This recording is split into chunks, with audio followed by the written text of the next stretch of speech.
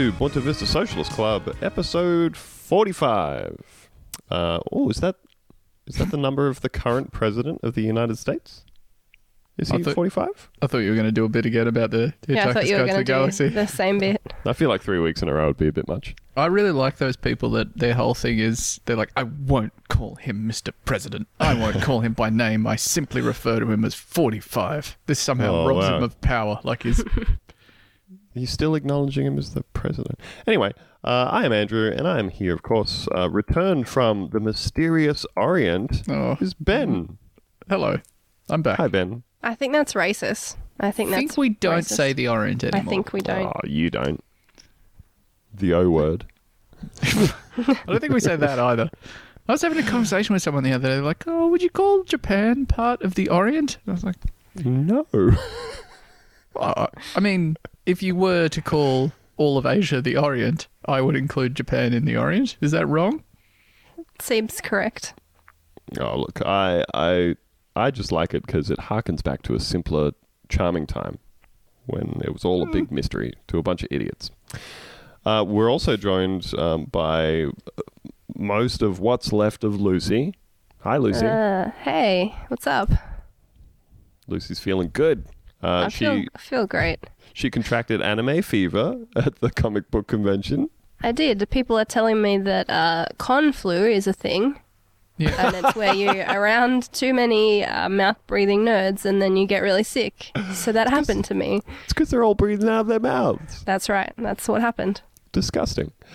And we are joined by returning 3-time reigning champion, uncrowned mayor of Newcastle and leader of the Apex Gang Hunter Valley Subdivision, Mr. Matt Brady. Hello, Matt. Yes, hello. I've also returned from the Orient as I've been playing a video game called Yakuza 0. Oh, I've heard that's good. Yeah, it is. It whips. It's really good. I hear it's good, but I never actually see anything from that game that's anything to do with like crime or Yakuza or anything like that. No, it's mainly doing karaoke and dancing. You can play video games from the 80s in it. That's Wow. what you do basically 90% of the time. Yeah, I mainly see screenshots of people like winning a stuffed bear at an arcade. That sounds sick. Yeah, I watched someone play for an hour, and that's more or less the only thing that I saw. Still looks good. Sounds great. And how are you, Matt? I'm very well. That's good. That is very good. As you may or may not know, folks, the last time Matt was here, we were talking about, I believe, the Apex Gang, of which he is the president. And in that episode, we also kind of weirdly got onto the strange tale of Mr. Nelly Yoa, who is maybe a professional football player. Not really. Definitely a friend of the show. Good Definitely friend. friend and Certainly. listener of the show. So Nelly, the reason that he was related to that Apex Gang story is because he kind of has just a distinct habit of going on the news and absolutely making up everything that he's talking about. Like, look, that's Sounds like our bloody politicians. Folks up there in Canberra, don't trust them. It's true. So just recently, in what we can only assume was about of name searching, he found the episode that we talked about him on. It was Which was very recent. old. Only like 3 months have passed in between us talking about him and him responding. So I'm glad that his media team is all over it. And he did respond saying, and I quote, "As a friend of the show, I must say this show is a complete shocker, horrendous and utter embarrassment. It's cringeworthy listening. I hear KFC is hiring. It's a great stepping stone. Therefore, I'm withdrawing my membership. Please get off the airwaves. Cease and desist." Okay, I want to break down a few points here. Okay. I want to know where he heard KFC was hiring. Because last time I checked, they were not. Is he talking about just KFC, the company, is currently hiring somewhere in the world? There is a job vacant at a KFC, maybe even KFC HQ. Does he mean like the mascot? Does he mean we could be the next colonel? Ooh, I think they cycle through those They've guys. got one. They've got a lady colonel now. Yeah, well, they haven't had an Australian colonel yet. I don't think that's Disgusting. anywhere in their list of the things they want to do next. Well, I bet We're a lot gonna of have people thought a they woman weren't going to one do a first. lady colonel. And then we're going to have an Australian colonel, and that's representation done. Done. I'm somewhat tickled that he apparently, well, not apparently, he accepted his friend of the show status. He didn't start off by saying, I am not a friend of the show. He's like, well, as a friend of the show. So friendship, it has to work both ways. That's true. And I guess that means he is maybe the first legitimate friend of the show. But then he Friendship. retracts his membership. Is he saying that he's a paying patron? I think he might be retracting his membership from the club, but the friendship remains. Yeah, well, look, he says that he's withdrawing his membership, and as I pointed out to him, he is not a patron. He is not technically a friend of the show. Very difficult to withdraw support that you have not actually given. So I did let him know where he could subscribe, and that as soon as we receive confirmation of his membership, we will immediately apologize. He then asked me if we accept cryptocurrency. That is actually what happened, by the way. He seems like he'd be big into cryptocurrency. He would be. Yep. And of course, he asks us to get off the airwaves. I don't know if he's talking about Wi-Fi. Perhaps the cellular data people use to listen to the podcast when they're not at home. And finally ends with the extremely legal-sounding term, cease and desist. I think... Is he... Yeah, he's sort of telling us to cease and desist from podcasting, not from mentioning him on the podcast. That he wants us to stop altogether. That's the impression that I get. Which to me he seems does. a bit He does rude. just encapsulate it with the show, doesn't he? He does just say the show. Please stop. Go to Unless KFC. he just meant our existence in general. Oh, that's very... Maybe that's- we should have reported the tweet. we should have. Yeah, This it's man a told us to threat. stop existing entirely. I don't know. He seems like a relatively lighthearted guy for how incredibly strange his media presence is. He is one of the only two people that I have ever written a story about how they're a dickhead, and then they've like emailed to be like, "Hey, I want to talk to you about that fucking story you wrote." It was him and Rod Cullerton. Wow. Wait, has he contacted you separately about a different story? Oh yeah, like 5 or 6 months ago, Wow. when I wrote a pedestrian story about him. They were like, he sent one to the editor being like, I would like to talk to this Ben McClay fellow. And then, obviously, I never responded. And then, yeah, I had Rod Cullerton like a month ago just be like, I would demand a right of reply. But he called me on one of my days off, and I'm always drunk on my days off. So I decided not to follow through. Yeah, that's fair enough. Well, Nelly is I believe, the second person that we have spoken to who has acknowledged the show. Thanks, Nelly. Yeah, thank you, Nelly. And, of course, the first being Caleb Bond, who listened to the first 5 minutes of an episode that we did about him and chose to only focus on the quote of Ben saying, I would like to shoot him with a gun. Took it somewhat seriously.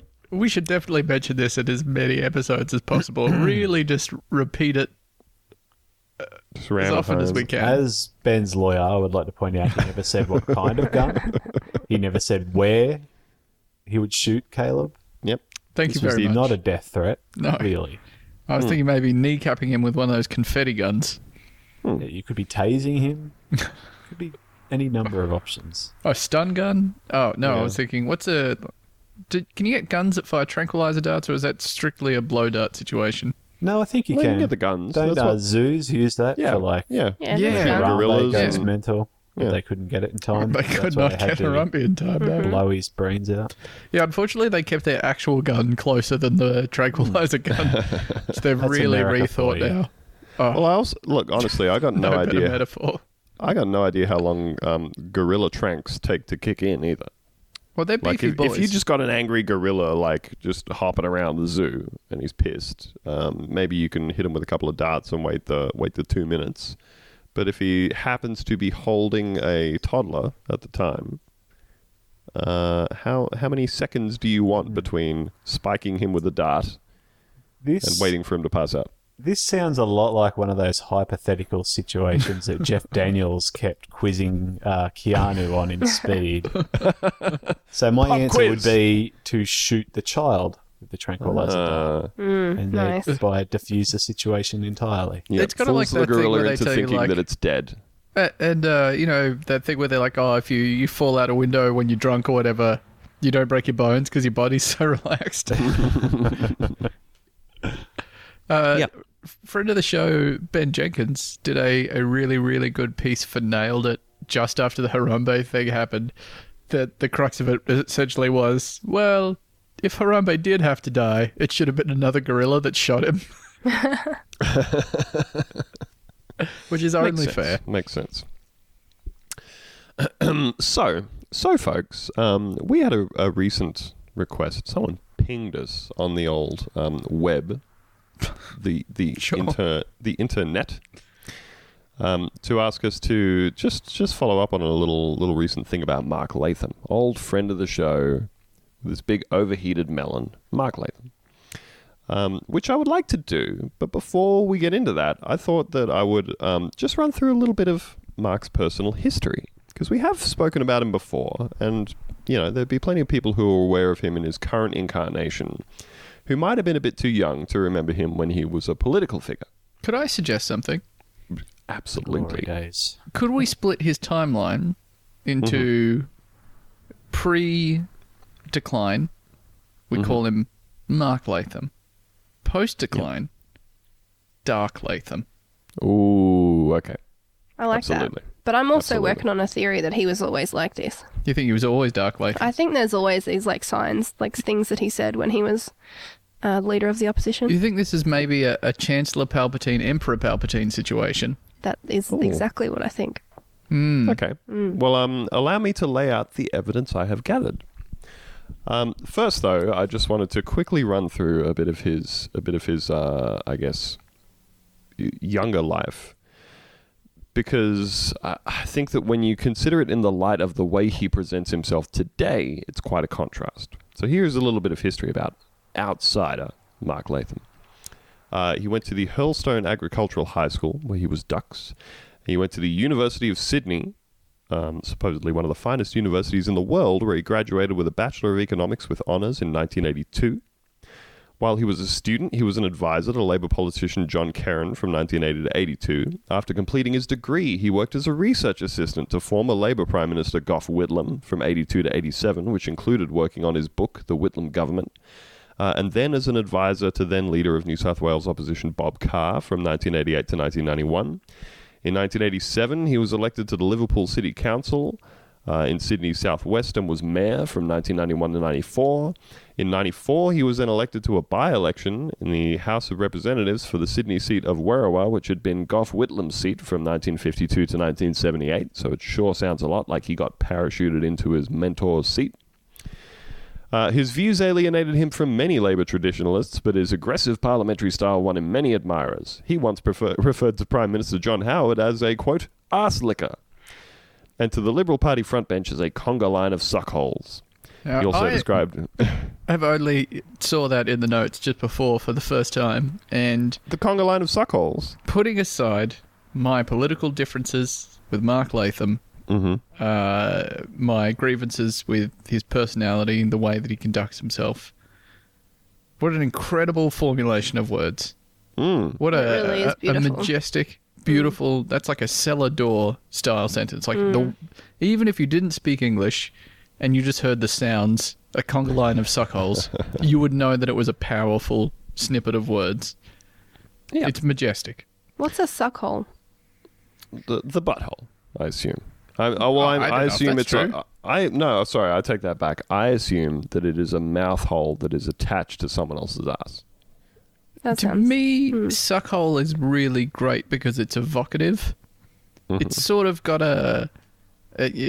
it has notes of a sinkhole-esque kind of flavour, but it's definitely obscene in nature. It's simply delightful. I feel like as the oldest person here, suckhole was like kind of a bogan insult from the 80s. Oh, and okay. I'm not really sure what it means either. I kind of always assumed it meant something to do with sucking dick. Yeah, surely. Yeah. The hole that you use to suck a dick, yeah. Yeah, it's like a Although I will mouth becomes say- a suck hole if it's used Yeah. to suck dicks. Personally, to me, just the phrase conga line of suckholes basically just conjures the image of the human centipede. Yeah, well, you can't really conga. Like, so if you're in a conga line, You can't be only sucking the one dick in person front of can. you. Yeah. Yeah. Well, one person can suck a dick. The head of the conga line can. Yeah, no, I mean, like, if you were sucking the dick of the person in front of you, you'd have to be kind of like underneath them, and then You'd have to the person alternate, I behind think. you would have to be on their knee. Yeah, it would be alternating. It'd be a daisy chain. It'd be like kind a thing. chain of 69s. Yeah, Offset 69s. Yep. 6969, 696969, which is not at all like a conga line. A conga line is very clearly something where you are holding the hips of the person in front of you, sucking their hole. I think we can all agree. I think you might have again confused a conga line with the concept of a human centipede, but the I'm just elements saying, there are roughly the like, same. Anatomically, it's the closest thing that we can talk about is a conga line of people. It's a whole bunch of people all holding the hips of the person in front of them. Mm-hmm. That's what we understand a conga line to be, right? Yes. I'm following you And then- to this part. Yeah, but The mouth from on there, the butthole, right? mouth of the butthole. That's the only way you can get to sucking a hole or using your suck hole In a conga line. I from think that position. Once you're in that position, you can no longer conga. Yeah, I mean it's fair. Yeah, Is that you'd have to be- controversial? No, you'd have to be doing like almost a like the Cossack dancing kind of hopping along, you know? Yeah. It'd be hell on your quads. It's It a would be podcast. absolute. That's the simplest explanation. Owned. Oh, yeah, there we are. So at age 42, Mark Latham became the youngest leader of the Federal Parliamentary Labour Party since its first leader, Chris Watson, who became leader at age 33 in 1901.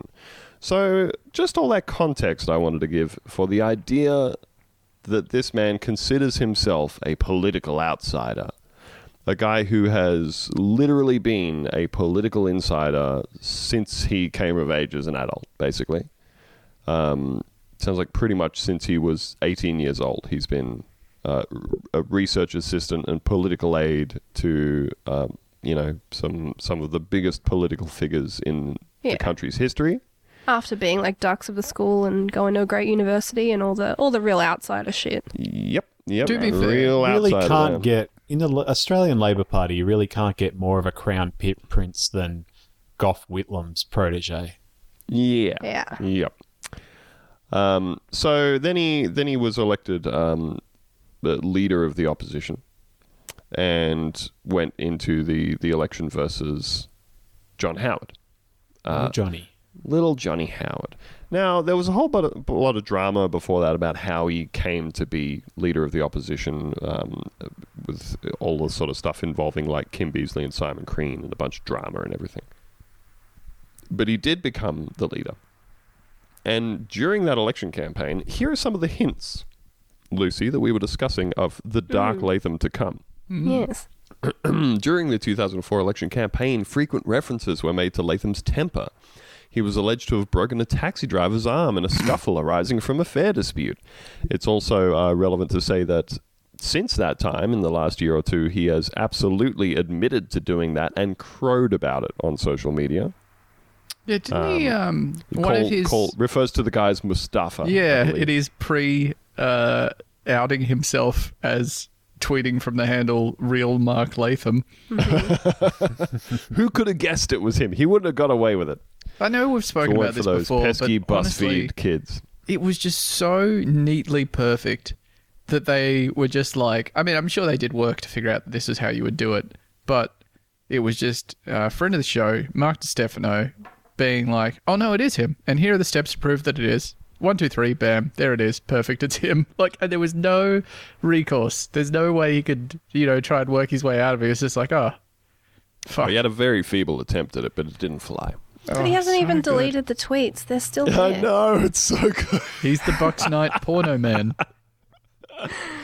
In July 2004, Latham again became the center of controversy when it was alleged on a commercial television network that he had punched a political rival during his time on the Liverpool Council.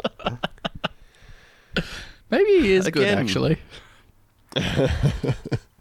So some hints, possibly some hints to the weird brain and temper problems of Mark Latham.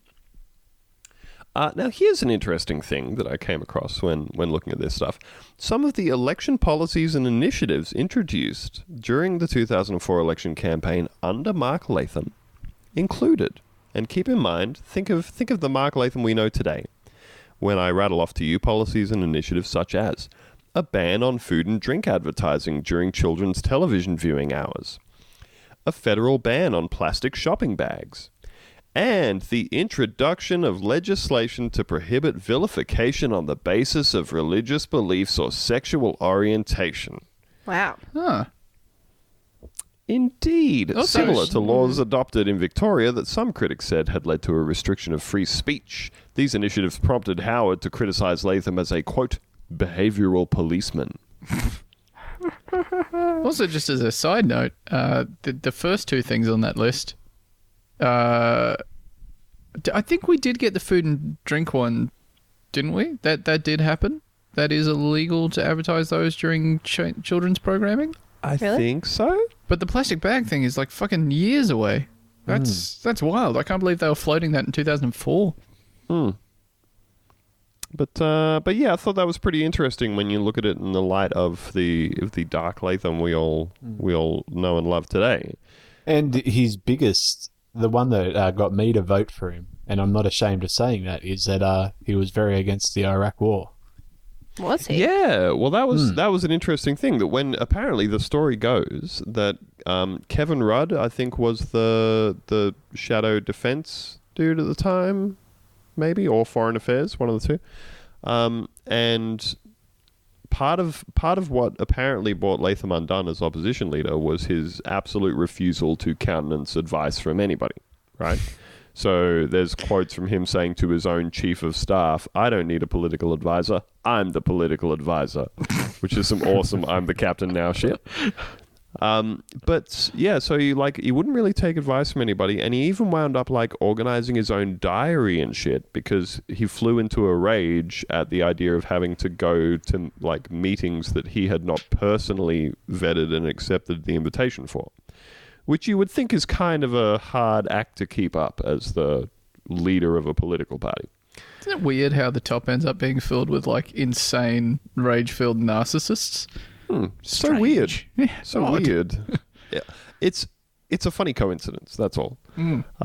So he wouldn't let other people manage his affairs. So what he did was he saw a thing on the news and he phoned Kevin Rudd and left a voicemail on his phone that said, "Hey, tomorrow morning I'm going to go on the news and say that if I'm elected that we're going to pull all of our troops out of Iraq by Christmas." And then promptly switched off his phone, causing Kevin Rudd to throw insane conniptions as he rang him over and over again, pleading with him not to do it. But lo and behold, Mark Latham came out and said, if we're elected, we're going to pull out of Iraq. We're going to get all of our troops out by Christmas. And that allowed John Howard to paint Labour as cutting and running on the Iraq War and being soft on terrorism and all that sort of shit. George Bush weighed in and called it a disastrous policy. Yeah. Which in turn... And he refused to back down even after that too. Yeah. And that in turn led to a big debate in Australia about whether or not George Bush weighing in on it, George Bush Jr. weighing in on it, was like a foreign power interfering in a domestic election. So it was quite a thing at the time, wasn't it? And I don't want to paint him as some guy who was like bravely standing up against America either. He also was very quick to say, "Oh, we stand by our American allies," blah blah blah, and all the usual stuff. But he did seem pretty firm about pulling Australian troops completely out of Iraq very quickly. He did, however, also describe George W. Bush as, quote, "the most incompetent and dangerous president in living memory." Wow. So, he came out pretty wild with a lot of stuff. there was, of course, that infamous handshake Oh, I that love we've the spoken handshake. about on the show before. Love the Good. handshake. I love the Good, handshake. actually.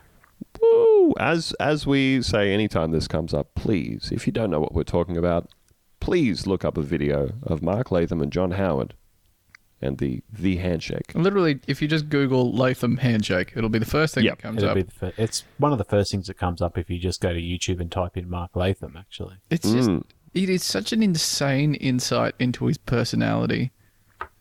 Well, It- I have some quotes here that I have not heard before of Latham himself explaining his logic behind it. So you tell me what you think it says about his personality, and then I'll tell you what the man himself says.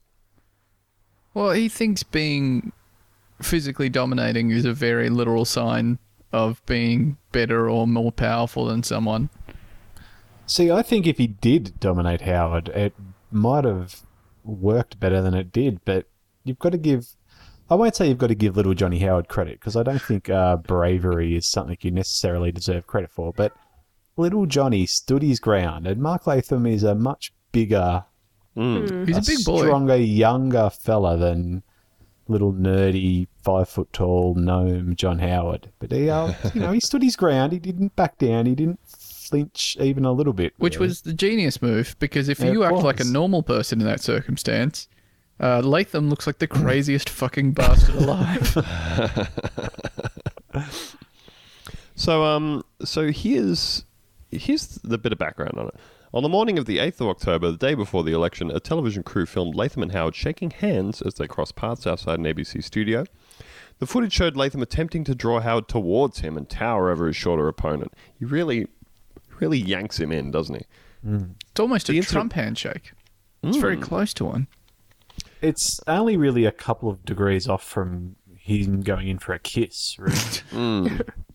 Or just like shoving him, like a Tripping him getting over. ready to start a fight, shoving a dude away from you kind of deal. Getting one of his staffers to get on like all fours behind him and then to push him over. So the incident received wide media coverage, and while Latham claimed to have been attempting to get revenge for Howard squeezing his wife's hand too hard at a press function, Wow. it was variously reported as being, quote, aggressive, bullying, and intimidating on the part of Latham. You squeezed my wife's hand too hard at a thing. Now I'm going to crush all the bones in your hand in front of all these cameras on the morning of the election. Was it the day before? The day before the election. It was the day before, yeah. That immediately It's- made me think of that. Everyone know that it was that fucking song by Brad Neely, the Washington one, just about George Washington. I have no idea what you're talking about. No idea. Oh, god damn it! All right, well this reference just doesn't. It's not People at the- landing. People of the show, fans of the show, people listening to the podcast, if you know what that reference I was going to make was, please reply to the...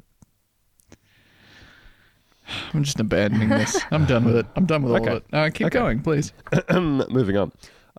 And of course, the weirdest thing about the whole scenario is just the crazed rictus grin on his face throughout this whole thing. He's got an absolutely maniacal smirk on his face. It's very unsettling. Please watch the video. The Liberal Party campaign director, Brian Loughnane, said later that this incident generated more feedback to Liberal headquarters than anything else during the 6-week campaign, and that it, quote, brought together all the doubts and hesitations that people had about Mark Latham. Latham disputes the impact of this incident, however, having described it as a, quote, Tory G-up. We got close to each other, sure, but otherwise it was a regulation man's handshake. According to Latham's account of events, Latham came in close to Howard for the handshake to prevent Howard shaking with his arm rather than his wrist. Extremely normal. Super normal stuff. I also feel like that's another one for you, Lucy, of the hints of the mark to come. Oh, is yeah. both- This has always been his personality. For yeah, sure. it's the fact that he thought this was a good idea in the first place. Then the secondary follow-up that he wants to cast it as like defending his wife's honor somehow. And thirdly, that he describes it as a regulation man's handshake.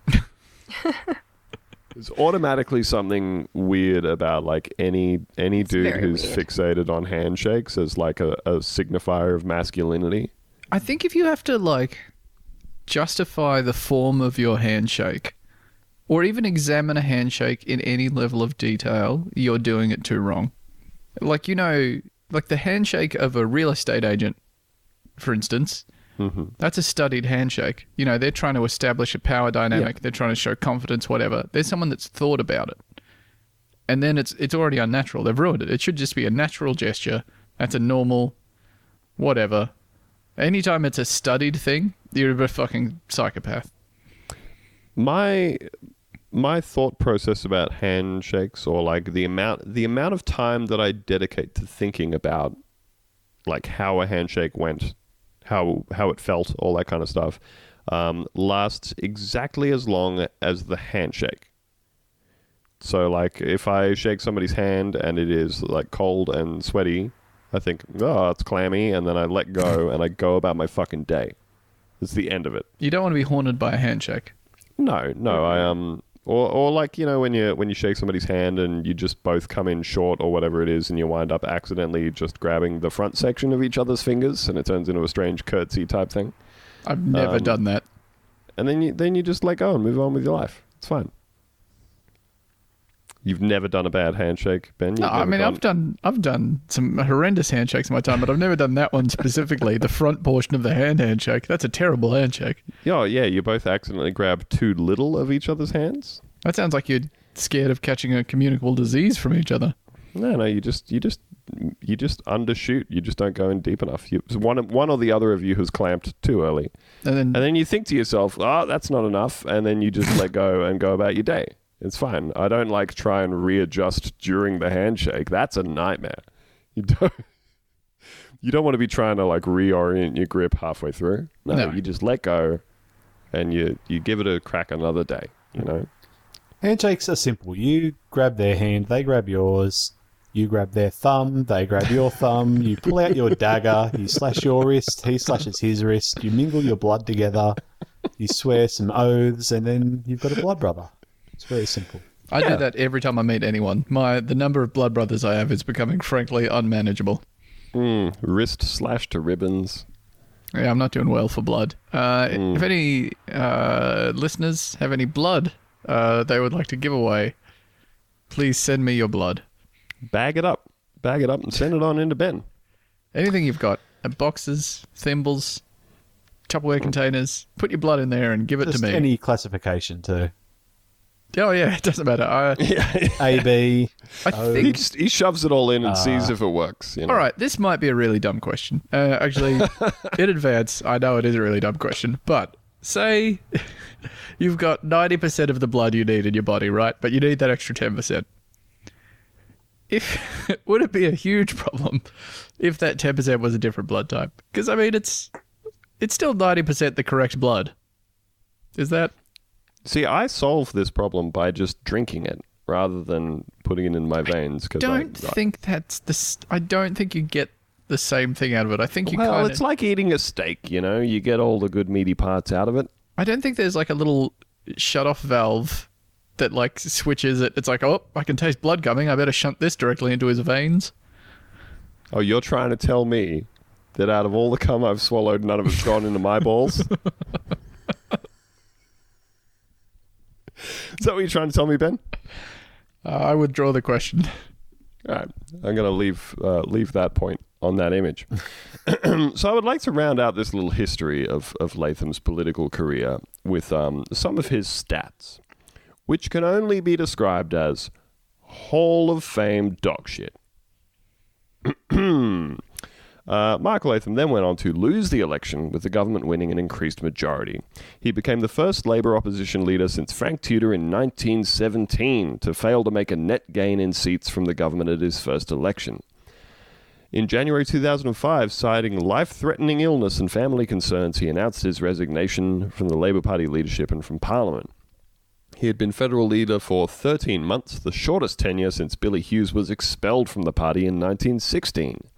Latham was only the second federal Labour leader after Matthew Charlton in 1928 to leave politics without ever having held ministerial office.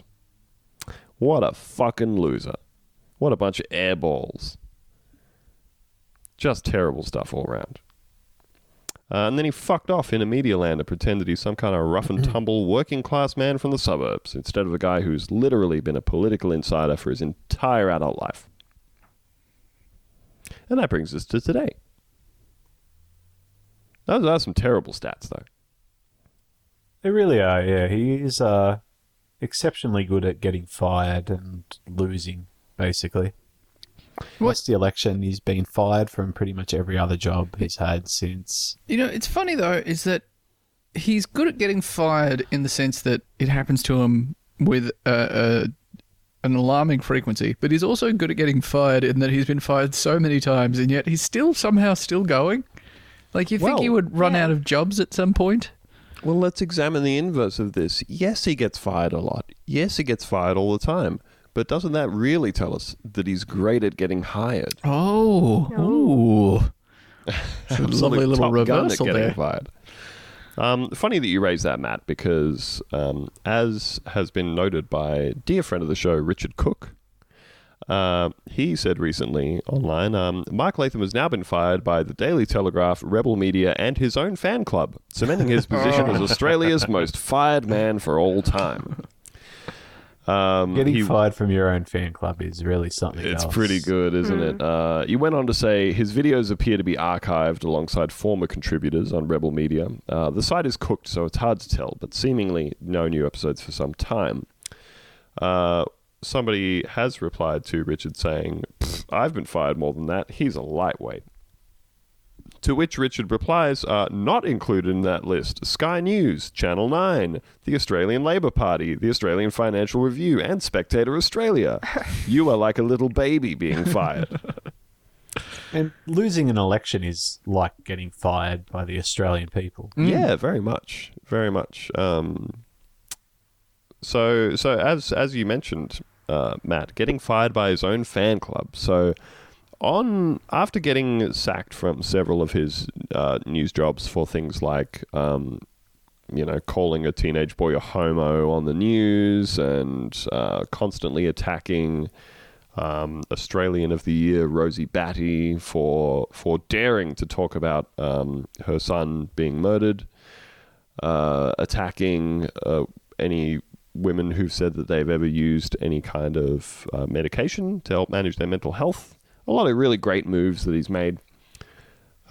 He then did his whole YouTube channel.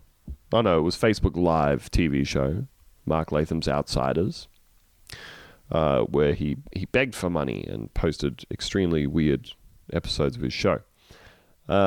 He then criticized his own Facebook group following, Mark Latham Outsiders Supporters Group, it was called.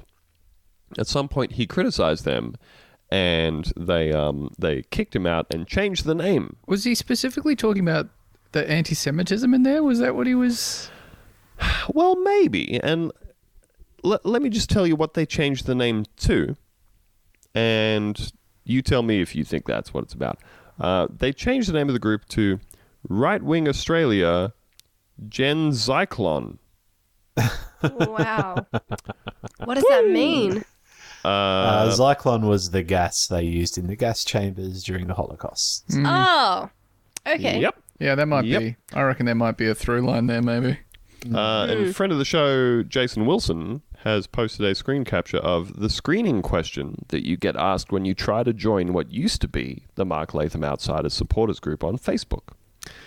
And the question that you get asked by admins is, do you believe that we must secure the existence of our people and a future for our children? Okay. So wow. I saw someone had replied to that being like, oh, it got taken over by like meme people or whatever, which is why the name and that is so memey. But as we've talked about before, if you're very flippantly adopting extreme racism and extreme anti-Semitism as a meme thing, I don't think your actual beliefs are probably too far away from what you are doing.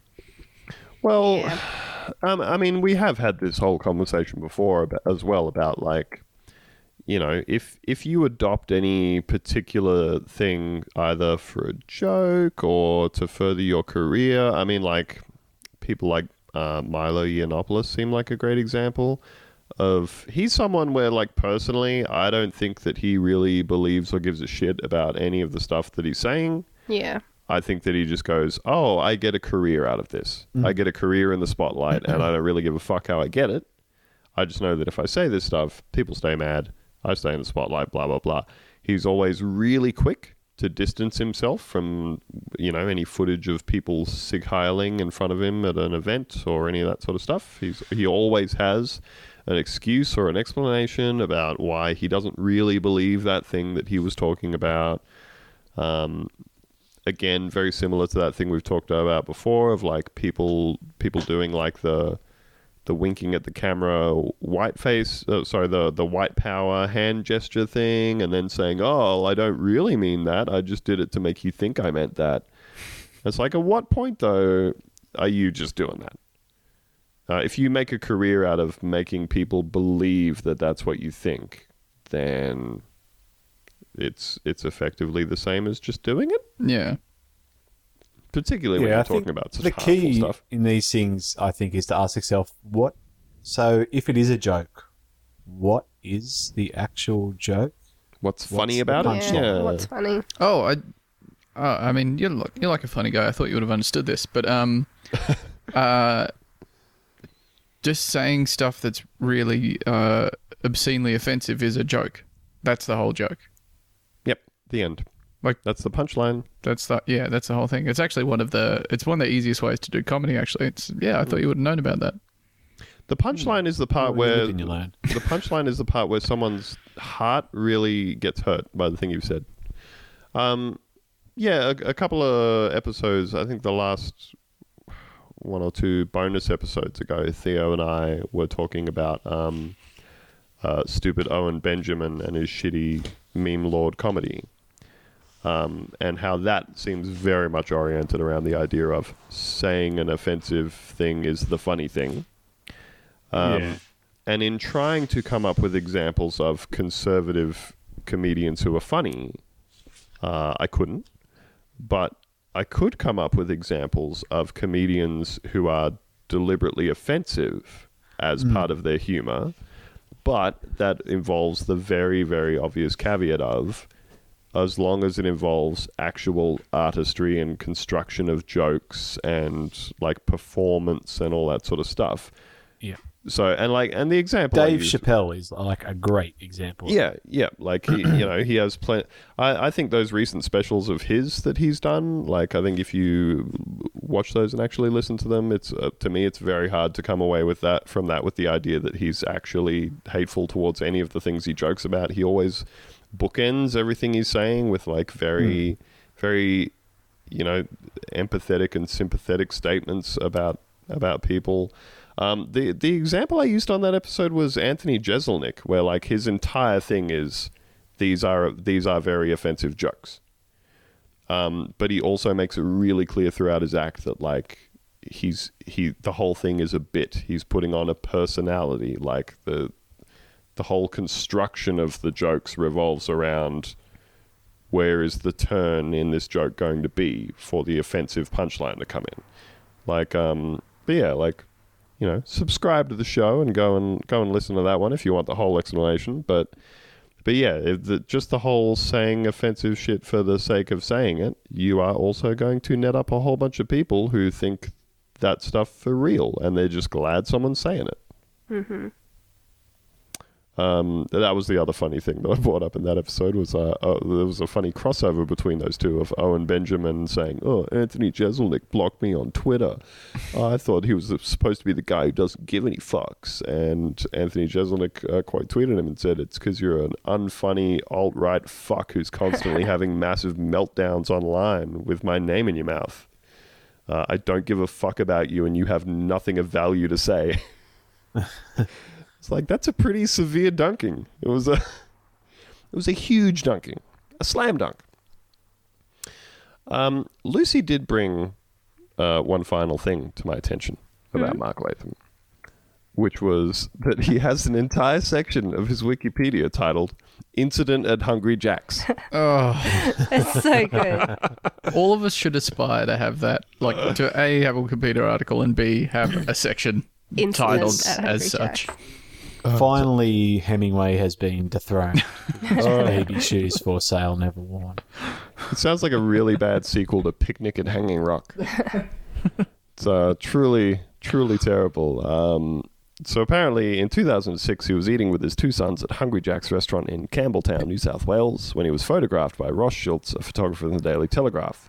Schultz alleged that Latham snatched the camera and smashed it without destroying the electronic media that contained the photographs. It was reported that Latham called Schultz a pedophile, presumably because he thought Schultz had taken pictures of his sons. The Telegraph announced plans for upcoming publication of the photographic images and that it would be seeking $12,000 from Latham to replace the equipment. The following day, Latham appeared to drive towards a Channel 7 cameraman at his Sydney home. The photographer was unhurt, but Seven's head of news said the footage clearly showed Latham's car veer towards the cameraman as he stood on the side of the road. In 2006, he was charged with assault, malicious damage, and theft in relation to the incident. Latham did not appear in Campbelltown local court to face the charges, instead giving a lecture to a political science students at the Australian National University. When asked by a student how he could blame everyone else but himself, Latham replied, quote, "I'm sorry I didn't come in here and expose myself as a miserable asswipe." Wow. Oh, God Yeah. bless. Beautiful. Yep. What a gun. Top Gun. What a great guy. So, folks, there's a bit of history on the weird unit known as Mark Latham, just for you. And at this point, I think we should probably take some questions. We do have a couple of questions about Latham, if you'd like to take them. Yes. This is a good one. Friend of the show, James, asks, which current sitting MP or senator will inherit Latham's brainworms upon leaving politics? Ooh. Bonus points to any panel member who can pick the Labour member this will happen to. Ooh. Oh, wow. I'm starting to wonder if Sam Dastyari's on his way. Yeah, he'd Yeah. be my first pick. Yeah, I think the memes are going to eat away at his brain enough. Yeah, he's already too deep into memes, and he's very big at pointing fingers at people about the behaviour that got him fired. Yeah. So, I don't know. Anybody got any alternatives to Sam? Are we talking just Labour? I don't think it has to be Labour.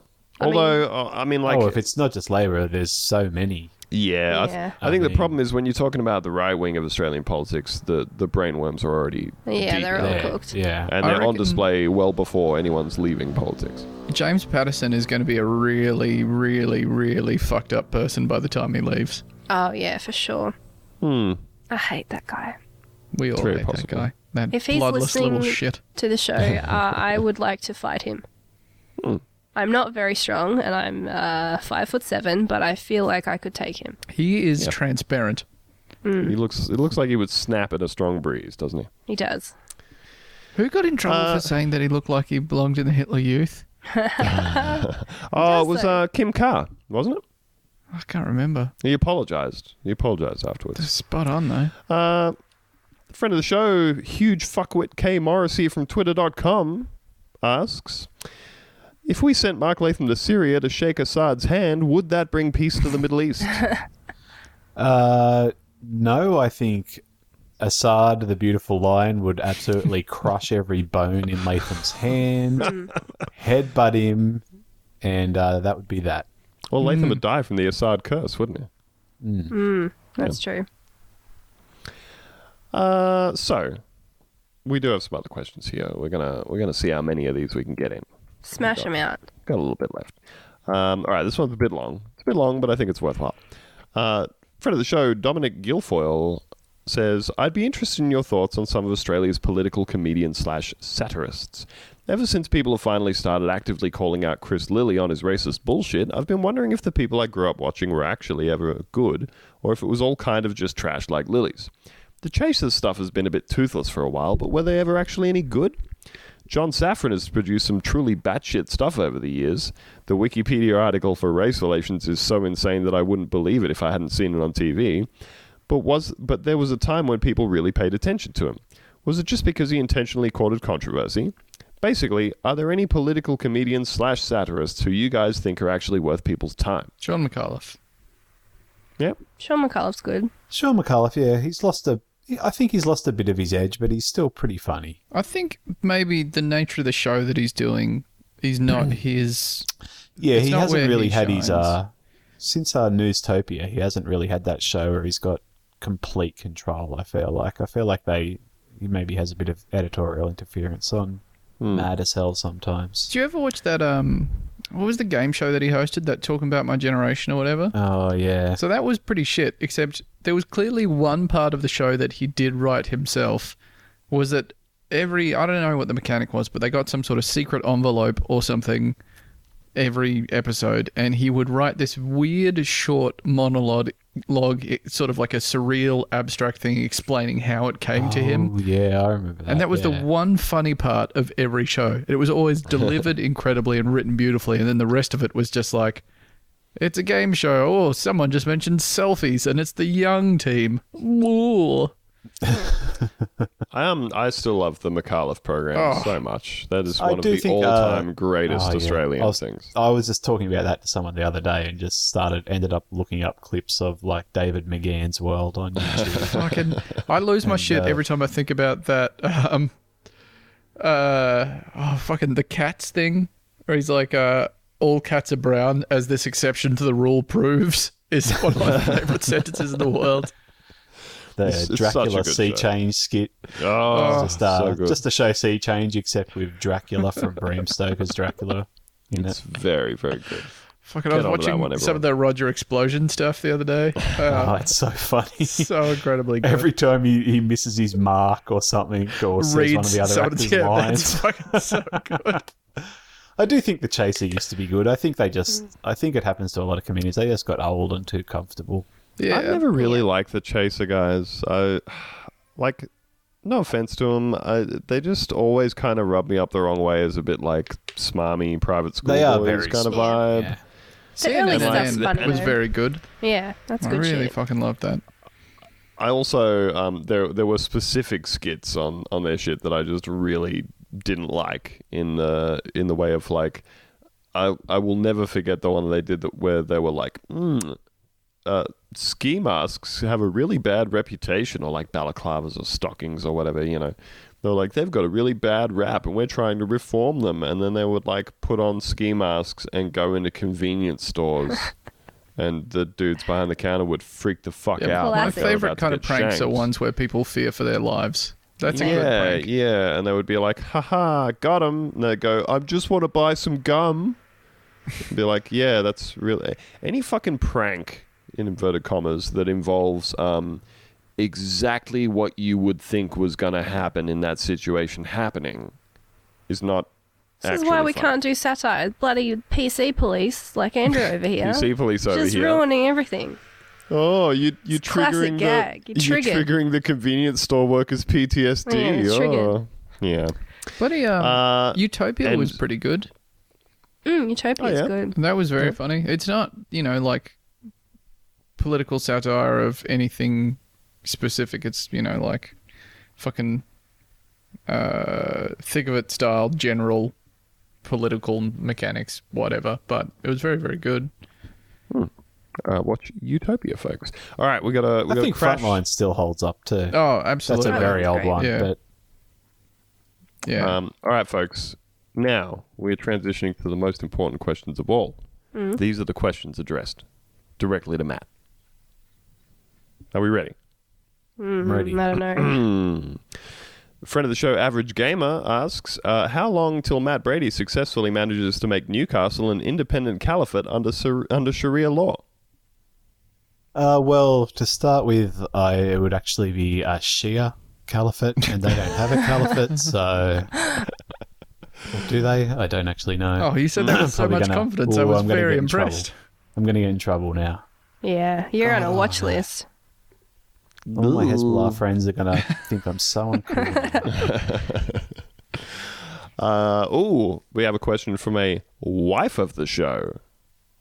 Mwah. Mwah. Kiss. Kisses. Hey, can everyone do a lot of kisses down They the love mic? It really bothers one of our listeners, and I would Yeah. like it. Mwah. Oh, a big wet smooch for you. Oh, no, I don't like it. No, I don't like it. Stop it. Mwah. Wife of the show, Mick Marks, asks, is the Apex gang in Newcastle more likely to be found in fannies or ducks' nuts? Definitely the duck's nuts. What's a duck's nuts? Well, fannies and duck's nuts are like the two bars / nightclubs that are open the latest. Wow. Pretty Great much. names. That's incredible. Yeah, the duck's nuts is. I think it used to. I don't know if it still is. It's been a few years since I've been to the old duck's nuts. I don't think it's actually there anymore, actually. But it was for quite a time the only bar in the CBD that was 24 hours. What a beautiful city. And I think Fanny's was more of a nightclub, but it was normally open till about 5 a.m. Okay. Damn. somehow. That's So where they you were go like, after the gang meeting, you know? yeah, but no, definitely the duck's nuts. Oh, dear. All right.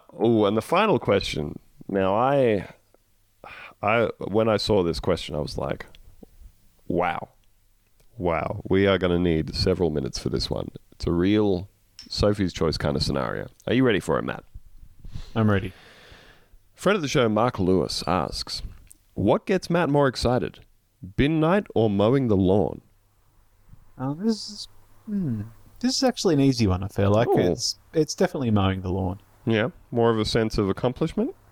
Yeah, it also takes longer, so it's more enjoyable. Midnight's, it's over and done with within a couple of minutes, really. You get Yeah, it's right true. down to it. That's true. You Mowing never the really... lawn. I've got a pretty big yard. It takes about probably an hour and a half to 2 hours if I'm doing the edges as well. God damn. So, It's a big lot. yeah, it's a big yard. Yeah, see, I agree with you. You don't get a particular sense of satisfaction from putting the bins out. All you really get is that sense of dread when you hear the bin trucks and realize you have not put the bins out. So there's more of a potential for just a bad time with the bins. I do get a brief little flare of victory if I'm the first person in my street to have my bins out, but it doesn't last very long. Whereas once I mow the lawn and it looks all nice, that can last a week or two. Every time I pull up and see how nice and all the edges are straight, and oh god, it's so good. The last house we lived in, we had a couple of big-ass lawns, and they had not been taken care of very well. They were extremely overgrown and everything. So, when you cut them back and they're, like, really patchy underneath and all that sort of thing. And it was a real long-term pleasure project to, like, mow them every week, and they just slowly grew in and got thick and spongy and evenly covered. Had a really good long-term sense of accomplishment out of that one. Beautiful. It was very nice. And then we moved away, and I was like, fuck that lawn. Burn it down for all I care. Now I don't have a lawn. Oh, no, that's not true, actually. I have, I'm going to say about 3 meters squared of lawn now. I just got a lawn for the first time. I'm Cool. going to have to buy a mower. Yeah, Congratulations. Congratulations. Thank you very much, guys. It feels really good. All right, you're all bougie. I get it. I'm the poor person on the podcast. Don't have to you're- rub it in. Well, I You mean, live by yourself. You can't be I mean, that poor you if could- you I just choose to live in live by Newcastle. yourself. you could I live in have Brisbane. a rock garden. I have a rock bed. You chose to live in like the second most expensive city in the country. You fucking get what you deserve. Yeah. I didn't choose I live in a this life. suburb in Newcastle. There are like third-generation dole bludgers who have their own houses and lawns here. Oh, it's the dream. Lucy, you could grow like a little thing of wheatgrass that you could cut every now and then with some scissors, I could do that. Little bonsai lawn. Oh, that's a cute idea. Get some little plants. Yep. Legal plants, just ferns and stuff. If anybody's listening. Oh, I bloody saw Dan Andrews came out today. Yeah, I saw that saying, post. Yeah, no plans to decriminalise weed in the future from the Andrews government. He'll come around. He'll come around to it. Fuck off, Danny. The This is- shine's coming off. An But to be official fair, offer of the podcast, we'll smoke you out, Dan Andrews. we will We'll do teach that. you the ways. To be fair, when he posted like, Victoria's the big medicinal marijuana state, everyone's like, disgusting criminal. Daniel Andrews loves drugs and the Apex gang, etc. Our two favourite things, Yeah. smoking weed and African crime. That's right. Yeah. Well, at least he can rest comfortably knowing that he is only being threatened by fucking Matthew Guy, the most ridiculous piece of shit politician ever. That guy, absolutely ridiculous. Everything he does is the dumbest shit ever. He's very bad. That's my opinion. He's very bad, incredibly unlikable. He's very clearly been super corrupt the entire time he's been a politician or an opposition leader. When he was the planning minister, goddamn. He's got two first names. He's got two first names for a name, and I don't trust him. I really enjoy He'd definitely be against legalizing marijuana because it might negatively impact the businesses of some of his friends. Hey. Wink, wink. In the waste management business. Wink, wink. Wink, wink, wink. Oh, dear. I enjoy that his surname makes any headline about him sound really non-specific. Like a satire. Yeah, Guy it does sounds like an something. Onion headline, yeah. Yeah. Guy refuses to decriminalize marijuana. Yeah. Great, okay. Yeah, that's fair. Are we writing headlines when anyone does anything? Cool. Yeah. All right, folks. Probably going to wrap it up there. As always, we would like to thank our dear beloved friend Matt Brady for coming on the show. Matt, would you like to nominate this week's Crime Pass? Oh, Ooh, this week's Crime Pass. This week's Crime Pass is for friend of the show, Nelly Yoa, and snitches get stitches. That's all I'll say. Wow. Huh. Wow. All right. We need a lawyer. Well, it sounds like a threat, but tell you what, folks, it's not. It's absolutely not. It's definitely not. it's a promise. It's not. Yeah, just send in that Bitcoin, Nelly. That's what we're waiting for. Send in that crypto. You got so much of it, apparently. Prove it. Prove it, I mate. have no idea what to do with it, but once we get it, we'll figure it out. You can use it to buy drugs. That's what I've been told. Oh, I have down too the heard this. Silk Road. Mm-hmm. As always, if you would like any bonus episodes of the show, you can head on over to patreon.com/Bunta Vista. Subscribe for the mere cost of a small amount of money for a period of time. And we got some merch now. If you want to buy a shirt, maybe Buy a shirt. maybe a stubby holder. I would think if I saw someone wearing a Bunta Vista shirt that they were very cool and handsome and sexually appealing. It's true. Yeah. So true. Yeah, and that's about it from us, folks. So until next week, we'll see you then. Bye-bye. Bye. Bye. Bye.